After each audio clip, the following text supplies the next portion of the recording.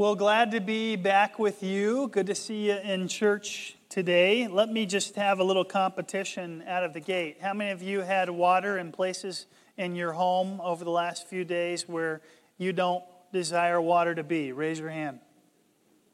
Okay, 3 or 4 of us. How many of you stayed Scotch dry? Okay, well, that's good news. Look like most of us. Art, our guitarist, had his basement flood. So pray with Art that he will get her dried out, and I don't think there was a lot of damage done. How many of you would say this? At some point in my life, I've had water in my basement. That's about all of us. Isn't that terrible? It's just like the worst. I have a sump pump backup to the sump pump backup. Homie, don't play that, right? Battery powered, man, that's just terrible. So hopefully you're staying afloat. These are quite the rains we're getting.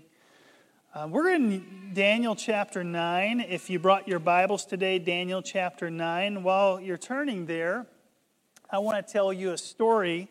Larry Awe was the guy's name, A-W-E, Larry Awe. You probably haven't heard of him, and that's because he was a maintenance worker at the Milwaukee Capitol Court Mall. Anybody ever been to the Milwaukee Capitol Court Mall? All right. One person in the room.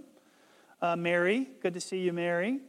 So this guy, right before it was to be demolished, so Mary, you are indicating your age a little bit here by answering yes to the question. You're aware. She's smiling at me. There was some old boxes in a closet. He was just kind of rummaging through these boxes, and he found a pair of sneakers kind of wrapped up in a trash bag in one of the closets in one of the stores in the mall that was to be torn down. They were used. They showed obvious signs of wear, but as he looked more closely, he recognized, believe it or not, Michael Jordan's signature on the side of one of these sneakers, size 13 shoes, with the inscription, my very best, Michael Jordan. Turns out they were an authentic pair of the original Air Jordan 1s that Jordan himself wore for a while. Nike had then loaned the sneakers to the store in Milwaukee to display them. And at some point, they got stuffed in a trash bag and put away in a closet. And for 20 years, they'd sat there. Over those 20 years, they'd come to be valued at $20,000 for a pair of sneakers. Church, what I want to communicate this morning, and this illustration certainly has limitations, but prayer is the $20,000 pair of sneakers locked away in some old closet. Something that is of immense value to us, if only we recognize its value. By some, prayer has been definitely undervalued in terms of its resourcefulness. Others have neglected prayer. For some, they've outright discarded it. They wouldn't think of praying. But the Scriptures teach us that many of God's blessings are actually activated through prayer. Now, I'm not a name it and claim it guy. I'm not. We're not a name it and claim it church. We're not into what they would call, the word is escaping me, theology. Somebody help me. Prosperity theology, whereby I'm driving down the road and I see an Audi Q7 and I say, in the name of Jesus, give me one of those, Lord. And there are churches that teach you to pray that way, which is kind of ridiculous. That's not at all what I'm saying. I'm talking about claiming promises that God has already spoken. That's what I'm talking about. And that's 100% legitimate. We can do that as God's people. We can hold God accountable for what He's already said. Did you know that? And He said a lot to us in His Word. Now, obviously, if we're not reading the Word, we don't know what promises we can claim, right? So there has to be a desire to be in God's Word, to discover what God has promised us so that we can pray what God's already promised. When you find a promise in God's Word, you can pray that promise into existence. I'll show you how Daniel does that today. I've told you before, it's been said that rather than reading our way through the Bible, we ought to be praying our way through the Bible, because there are more than 3,000 promises in God's Word, many of them sitting dormant in the closet, if you will, undervalued, under-resourced. It's our job to dig them out. It's our job to find them, to mine them, and to pray these prayers. Billy Graham said, prayer is the most important thing we can ever do. And if I could do my ministry over again, he said this later in his life, I would pray a lot more than I preached. I would pray a lot more than I preached. It's pretty significant, actually, the number of saints who have said something in this or to this effect later in life. They seem to discover that prayer is the real place where God's power resides. All that to say, we're not really surprised at the end of Daniel's book, next week is our last week, that Daniel circles back around to this idea of the power of prayer. This has been a running theme throughout his life. He gives us, I think, 4 action steps that we're going to take away from today's text. This passage is kind of one of a kind in a sense that we get to kind of pull the curtain back and look behind the scenes on what's happening in Daniel's prayers. Verses 1 and 2, I'll begin reading in chapter 9. If you're with me, read along. I'll have it on the screen behind me for you if you don't have your Bible. In the first year of King Darius, I, Daniel, verse 2, perceived in the books that the number of years, according to the word of the Lord to Jeremiah the prophet, must pass before the end of the desolation of Jerusalem is 70 years. What on earth is he talking about? Daniel reads in Jeremiah a prophecy that essentially says God would send Israel into captivity for 70 years. So Daniel, knowing that he's one of these individuals in captivity, he starts calculating in his head, well, shoot, how long have I been here? I mean, I've been here a long time. If God said we'd only be in captivity for 7 years, let me start. And he starts counting the decades. 1, 2, 3, 4, 5, 6, 7.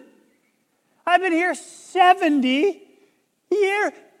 God said to Jeremiah that only 70 years were appointed for Israel's desolation. I've been here 70 years. I'm holding on to this promise. God, I ask you, according to the promise you made, 70 years, take us home. Take us out of Babylon. You said it. Just like you promised. Daniel 9, verse 3. Then I turned my face to the Lord God, seeking Him by prayer and pleas for mercy with fasting and sackcloth and ashes. I prayed to the Lord my God and made confession, saying, O Lord, the great and awesome God, who keeps covenant and steadfast love with those who love Him and keep His commandments. We have sinned and done wrong and acted wickedly and rebelled, turning aside from your commands and rules. We have not listened to your servants, the prophets who spoke in your name to our kings, our princes, our fathers, and to all the people of the land. Hey, real quick, just as an aside, did you notice what Daniel did here? Daniel, this isn't the main point for today, but I want you to notice something about the way that he prayed. He confesses all of these things, but based on what we know about Daniel's life, do any of the things that Daniel's confessing describe Daniel himself? They do not. Why is Daniel confessing the sins of others? He hadn't, quote, done wrong. He hadn't acted wickedly. He hadn't rebelled. What is Daniel doing here? Daniel is doing what a great leader does. Daniel is making a problem his responsibility even when it's not his fault. Let me say that again. A great leader will make a problem his or her responsibility even if it wasn't his or her fault. I mean, isn't that exactly what Jesus Christ did in coming to earth, in taking on human flesh? Did Jesus or didn't Jesus take responsibility for something that was not Jesus' fault? Amen? It's hard to argue with that. It's what Daniel's doing. It's what leaders do. At times in the Mill Church's past, and at times in the Mill Church's future, we've had problems. And we will still have problems. Every church has problems. There's no question about it. Every church has warts, we would say in the South. You don't know where they are, oftentimes. But they do. And some of them may not be your fault. Right? But here's a question I would ask you. Are you going to be a great leader? Are you going to take responsibility in your church for what wasn't your fault and help repair and fix and mend? Or are you going to respond like a Pharisee? Are you going to respond by sitting around and talking about how bad everything is? Leaders, you could apply this to your job. You could apply this to your relationships. Leaders solve and fix and remedy and reconcile and heal. Amen? All right. Back to Daniel's prayer. Verse 7, to you, O Lord, belongs righteousness, but to us open shame. Verse 11, all Israel has transgressed your law and turned aside, refusing to obey your voice. Verse 13, as it's written in the law of Moses, all this calamity has come upon us, yet we have not entreated the favor of the Lord our God, turning from our iniquities and gaining insight by your truth. Did you notice something else that Daniel did there? Daniel did what a great leader does today. Daniel presented they problems as we problems. Daniel presented they problems as we problems. In those 3 verses I just read, there are 3 instances where Daniel could have said they, and instead he says we. Was there any we in it? No, there was not. But yet Daniel, as a leader, assumed responsibility for problems that he didn't cause. He says we instead of they. Verse 15. And now, O Lord our God, who brought your people out of the land of Egypt with a mighty hand, and have made a name for yourself as at this day, we have sinned. We have done wickedly. Verse 16, O Lord, according to all your righteous acts, let your anger and your wrath turn away from your city, Jerusalem, your holy hill, because for our sins and for the iniquities of our fathers, Jerusalem and your people have become a byword among all who are around us. Now, therefore, O our God, listen to the prayer of your servant and to his pleas for mercy. And for your own sake, O Lord, make your face to shine upon your sanctuary, which is desolate. Notice that last sentence. This isn't the verse where the Lutherans derive their benediction or their blessing. But it is a prayer of Daniel that was based upon the verse from which Lutherans derive their benediction or blessing. What is Daniel doing? Daniel is reciting in his own words Numbers 6, and he's praying God's promises back to God. Daniel is asking God, God, what you have already promised, will you do it? You said it. Will you do it? Did you know that we can do this with God? Did you know he's big enough? Did you know God wants us to hold him accountable for what he said? Of course we can do this. We can even use the same verse, these words that Daniel prayed, and pray this for our church, for our sanctuary. It could look something like this. Lord, make your face shine upon this sanctuary. Lord, we don't want this space to ever be desolate. Lord, we want people to come to Christ in this room. We want hands to be just lifted high in this place. We want people to become less dignified in this space, that they would care less what people thought of them, that they would lift up hands in your sanctuary to glorify you, to honor you, Lord, to revere you. Make your face to shine upon the sanctuary at the Mill Church.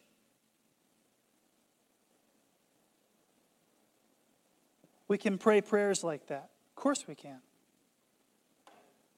Bless us in Stratford, Lord. Make your face shine upon the sanctuary. And we use that figuratively because they don't have a sanctuary yet. In Edgar. How many of you know it's easier to pray for Edgar when you win the football game? From Saturday midday, right? It's not easy to pray for Edgar in the years you lose to him. While we're on a winning streak, let's just go ahead and pray for Edgar, right? No, I'm just teasing. Since it's easy. Daniel 9, verses 18 through 23. Oh my God, incline your ear and hear. Open your eyes and see our desolations in the city that is called by your name. In other words, God, your reputation is at stake.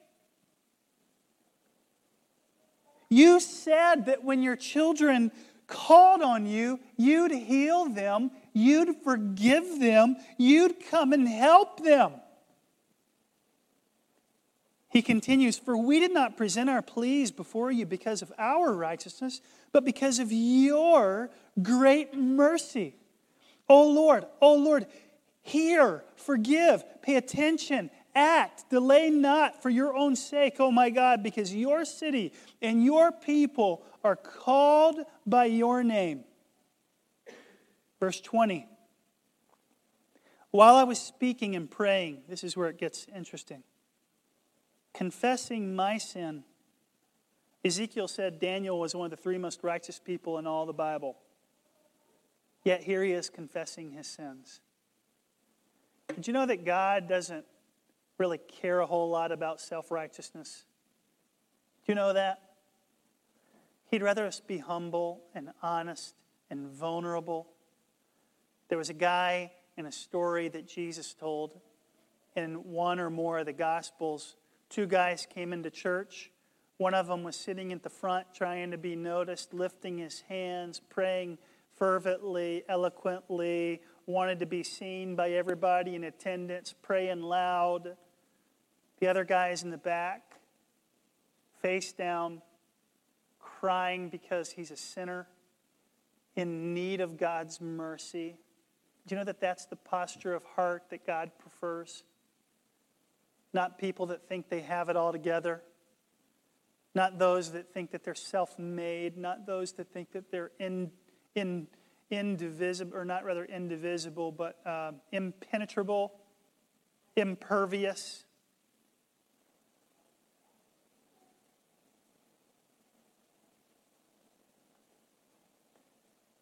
While I was speaking and praying, confessing my sin and the sin of the people of Israel, and presenting my plea, verse 20, before the Lord.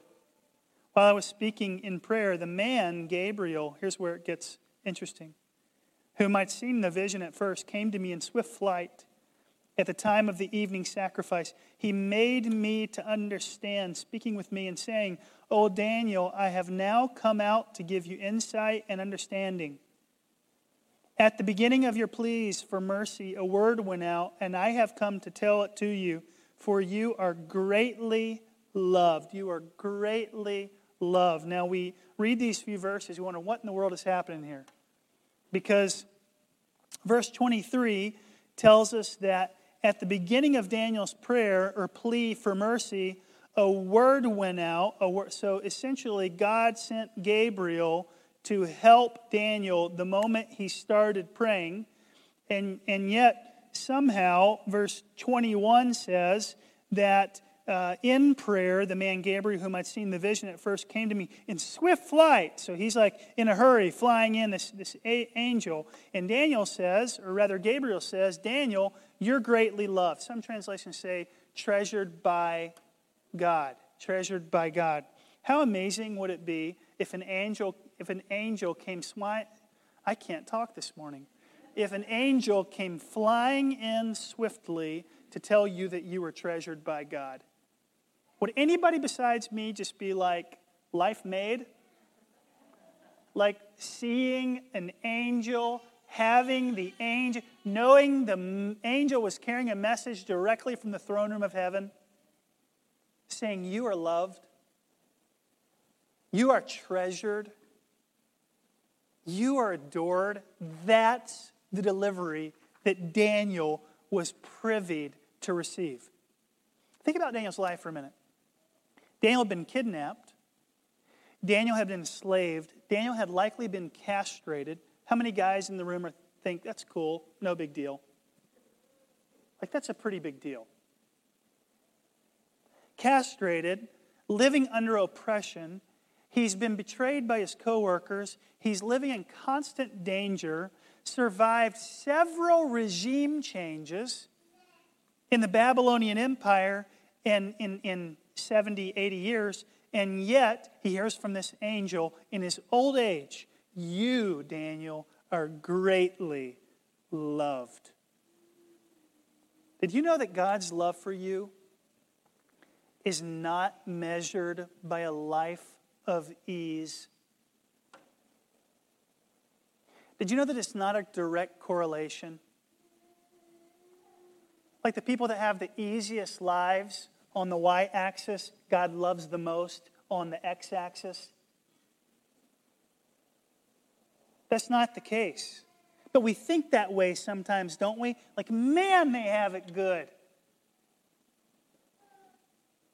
Man, God must love them. Look at how difficult Daniel's life is, and yet he hears, you are loved. Daniel's life is no stretch of easy. Yet he's greatly treasured by God. Understand, church, what God gave Daniel was indeed greater than earthly ease. What God gave Daniel was his presence. God's companionship in this life is greater than our ease, than our comfort, than our health, than our affluence, than our beautiful, established, hardworking, married, you name it, children. Greater is God's walking along with us through this life. This is what Daniel's discovering. So don't look at the difficulty of your life and say, God must not love me. And don't look at the ease of your life and say, oh, God must love me. Bunches.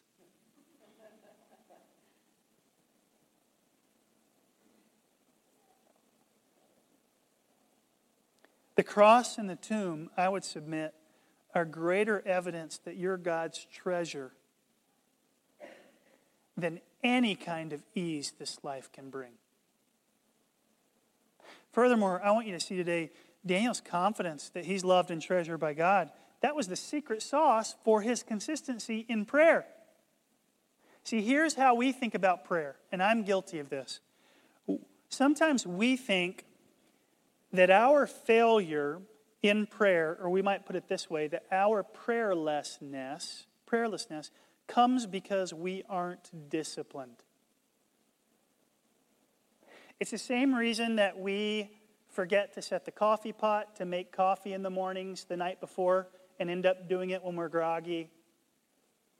It's the same reason that our mudroom always looks messy and the tennis shoes aren't in order. Yeah, my prayerlessness is probably because I'm an undisciplined person. We think.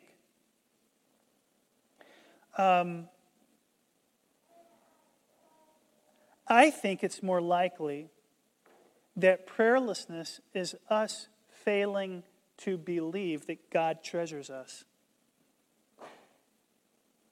I think we don't know or don't remember how much God loves us, so we don't respond with a desire to communicate with Him. I think that's more what it is. When we believe that God loves us, when we believe that God listens to us, when we believe that He desires to work through our prayers, we instinctively begin to do what all the self-discipline in the world couldn't possibly coerce us to do. When we know we're greatly loved, we'll pray when we're happy. We'll pray when we're in tragedy. We'll pray when all hell is breaking loose. We'll pray when we're anxious and depressed, when we see God working, when we don't see God working. So with that said, I'm going to quickly give you 4 principles of prayer from Daniel 9. And I hope you interpret these principles through the lens of not 4 check boxes that I need to check off in order to have a great prayer life, because that's a works mentality, right? That's laboring to pray. We don't want to labor to pray. We don't want to be devoted to some discipline. We want to be disciplined to devotion. The devotion is what's most important. Our relationship, sincere relationship with Jesus, is what's most important. So with that lens, here's 4 principles of prayer from Daniel 9. First, we've already said it, root your prayer in God's promises. As I noted, Daniel's prayer was inspired by discovering a promise from God. From Jeremiah for Daniel, from Deuteronomy, from Numbers. Martin Luther would later come along and define prayer in a very simple way, in a very similar way to Daniel in the way that he acted out prayer. Luther said this: prayer is catching God in His words. Prayer is catching God in His words. Let me ask you this. Do our kids catch us in our words or don't they? Parents? I'd submit that they do. Not a day goes by. But Dad, you said.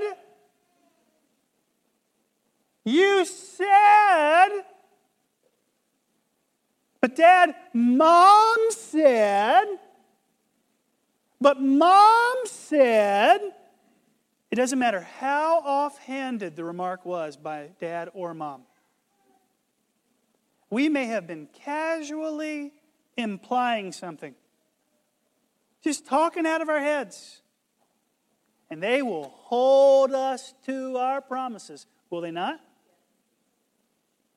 When a kid says, let's go to, for example, anybody ever been to Dave & Buster's arcade?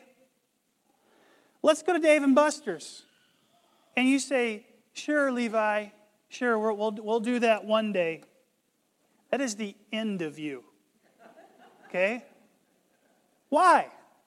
Because every week, every month, what was perceived as a promise is clung to and repeated. And of course, we parents sometimes make casual statements that we don't mean. Of course we do. All of us do. Here's the thing. God never makes a casual statement that He does not mean. He's not like us parents. What He says, He means. And what He means, He says. So Daniel says, God, you're the one who said you'll take us to Dave & Buster's. Daniel says, God, you're the one who said you'd be merciful. You're the one who said you'd restore us to our home nation after 70 years. Now it's your reputation that's on the line. So here's my question for you. What has God said to you through His Word that you can pray back to God and put His reputation on the line? Let me give you a few examples. Jesus said, all authority is given, Matthew 28, all authority is given to me in heaven and earth. So go and make disciples of all nations. We can claim that. Lord, help us to make disciples in Stratford. You said we're going to make disciples in all nations. That includes America. Help our missionaries that we support from the Mill Church make disciples of all nations. You said it. Help us reach lost people. Psalm 2:8. Ask of me, I will give you the nations as your inheritance, says the Lord. Lord, help us reach every tribe, every tongue, every nation with your goodness. So we can say, God, this is what you said. In all this craziness of COVID, in Afghanistan, in Hurricane Ida, we're asking you to build your church. What about the one that says, Jesus said to Peter, on this rock I will build my church, and the gates of hell will not prevail against it. I would suggest to you that's a promise we can hold to Jesus. Jesus, you said it. You said the gates of hell won't come against it. Well, God forbid if a hurricane's going to come against it. God forbid if a virus is going to come against it. You're going to grow your church. You're going to win the lost. You're going to draw people to yourself. How can I be a part of that? Number 2. And again, those don't exactly apply to my situation, Pastor, those ones you're talking about. You're a preacher. Of course you want to reach the lost. My issues are a little more practical to everyday life. Here's what I would say, and I want to say it as nicely as possible. If you want to pray promises that appeal to you, you've got to read the Bible. You got to know what those promises say. You got to go digging. You've got to mine the gems for yourself. Number 2, make it a daily habit. If you're going to find the $20,000 pair of Air Jordans in a closet at work, you've got to make it a daily habit to look.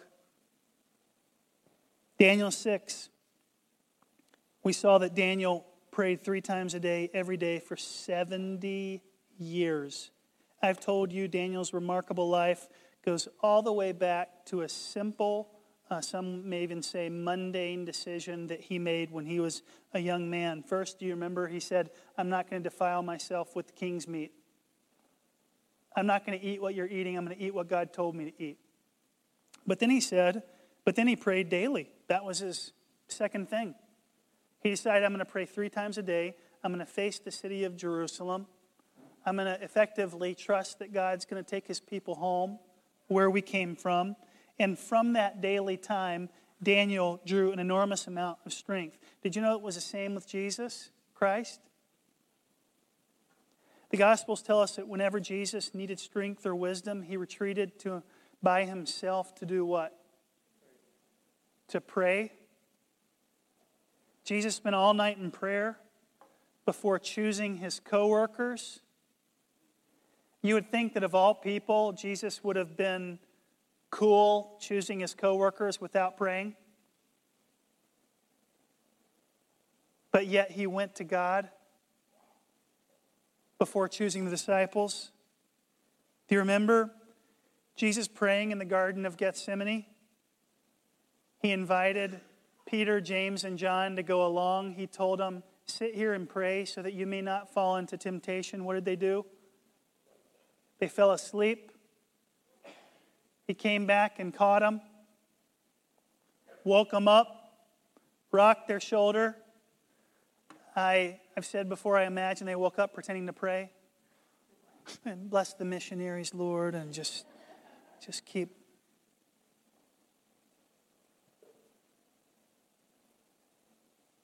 Some of us make tragic mistakes in life because we don't meet with God. Can I just put it bluntly?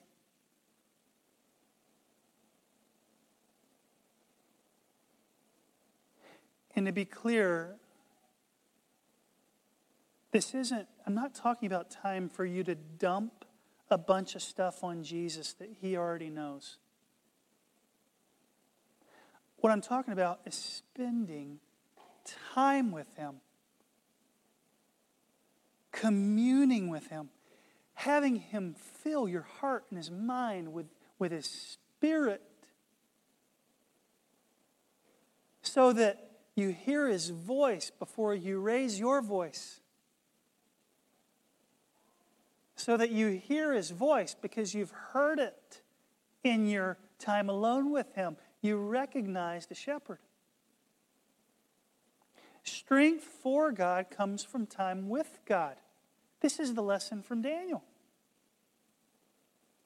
Listen, the biggest practical difference between success and failure in your spiritual life, and I would say bleeding into every other area of your life, is going to be setting your alarm clock 30 minutes earlier so that you can just spend some time with your Heavenly Father. That is probably the greatest, if I were to walk away from ministry today, this morning, that's probably the greatest piece of practical advice I could give from this pulpit. Get up 30 minutes earlier and spend time with your Heavenly Father. This is what Daniel did. Prayer is one of those things. You ever heard of a keystone habit? Leaders write books on this. A keystone habit is a habit that actually creates other healthy habits, like working out, for example. If you work out, do you sleep better or sleep worse? Oh, okay. So you actually sleep better too. If you work out, do you typically eat better or eat worse? You eat better. Why? Because you grow in confidence. You start seeing your body change shape. Prayer is kind of like one of those habits. It's a keystone habit. Just like budgeting, does budgeting help you spend less or more? So budgeting is a keystone habit. You spend less. Does budgeting help you save less or save more? You save more when you budget. Prayer is like a habit that helps you to avoid temptation. That's another habit that the habit of prayer creates. Prayer helps you cultivate the habit of paying attention to the needs of others as a habit. Because when you're full of the Spirit of God, you're just less aware of yourself and you're more aware of the people around you. Number 3, don't give up.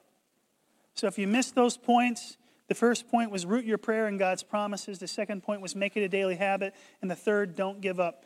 Daniel had been praying to return home for 70 years.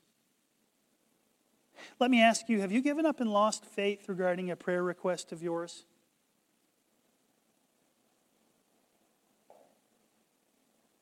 Because throughout the Scriptures, God teaches us that some answers to prayer come through nothing short of persistent asking.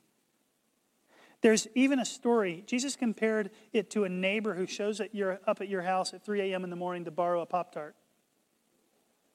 Essentially. Why do you let the neighbor in? Because he's persistent. Because you want him to stop knocking on your door at 3 a.m. looking for Pop-Tarts. So what do? You go in your pantry, you find the brown sugar and cinnamon, and you give them to him. Leave me alone. And Jesus says sometimes that's how God responds to prayer. When you keep knocking on his door at 3 a.m. in the morning, he listens. When you're persistent. Last one. Hope in God's mercy, not in your goodness. What Daniel says in verse 18 might be one of the most significant secrets of prayer. For we do not present our pleas before you because of our righteousness, but because of your great mercy. In other words, God, I'm speaking to you. God, I'm asking you, not because I am worthy of you even giving me your time. Not because, Lord, I have something to laud or celebrate about myself and you ought to pay attention to me. No way. I'm asking you because of your rich storehouse of grace that you just dispense in spite of my unworthiness. In other words, it might look something like this. God, nobody is going to come to faith on a Sunday morning just because I explain something the right way.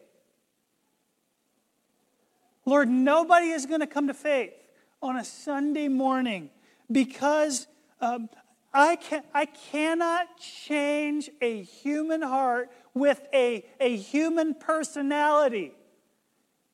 It can't work. Only you, Lord, can draw people to yourself. It's not because of my righteousness. It's because, Lord, of your great mercy. Friend, you can never hope too much in God's goodness. By the way, this is what we're saying when we pray in Jesus' name. Are you aware of that? The reason we don't pray in our name is because we're not worthy to do that. God's not going to answer our prayer because we're cool or handsome or athletic or wealthy or responsible or organized. He's going to answer our prayer because He's good. That's why we pray in Jesus' name. We're saying, Lord, this is out of your grace and goodness.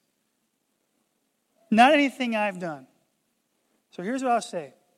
In conclusion, last couple sentences, we'll pray. Teaching on prayer is the second time we've done it in about a month. Based on the text we've read, if you're new, we just kind of walk through the scriptures. Verse by verse, chapter by chapter, book by book. Teaching on prayer is great. It really is. It's great. Reading about prayer is great. It's great. I should say it's fine. It could be helpful. Some people read more books about prayer than they do pray. Some people preach more on prayer than they pray. Here's what I say. The most important thing we can do is not to preach about it, is not to read about it, is to what? It's to pray. That's the most important thing. God wants to hear us. God treasures us. He knows every hair on your head. He knew you before, and that's not a lot for some of you. He knew you were, but for others of you, that's a challenge. God can do it. He knows every number. He knew you were when you were in your mother's womb, before you were in your mother's. God conceived of you before you were conceived. He loves you. So spend some time with Him. Let's pray. Heavenly Father, I just ask, Lord, that you would draw us to yourself. I pray, Father, that we would take seriously this charge to pray, that we would learn from Daniel, who faced Jerusalem, who prayed 3 times a day, not because it was rote, not because he had established a habit, but because he enjoyed you. Lord, I just pray that we would enjoy your company. I just pray, Lord, so much more important, although we love these things and are soon going to start promoting them, the men's groups and women's groups and life groups, and is daily communication with you. That is where our spirituality flourishes. Lord, we believe, I trust, I pray that you adore us. Help us to get alone with you. Claim your promises. Enjoy your company. In Jesus' name, amen.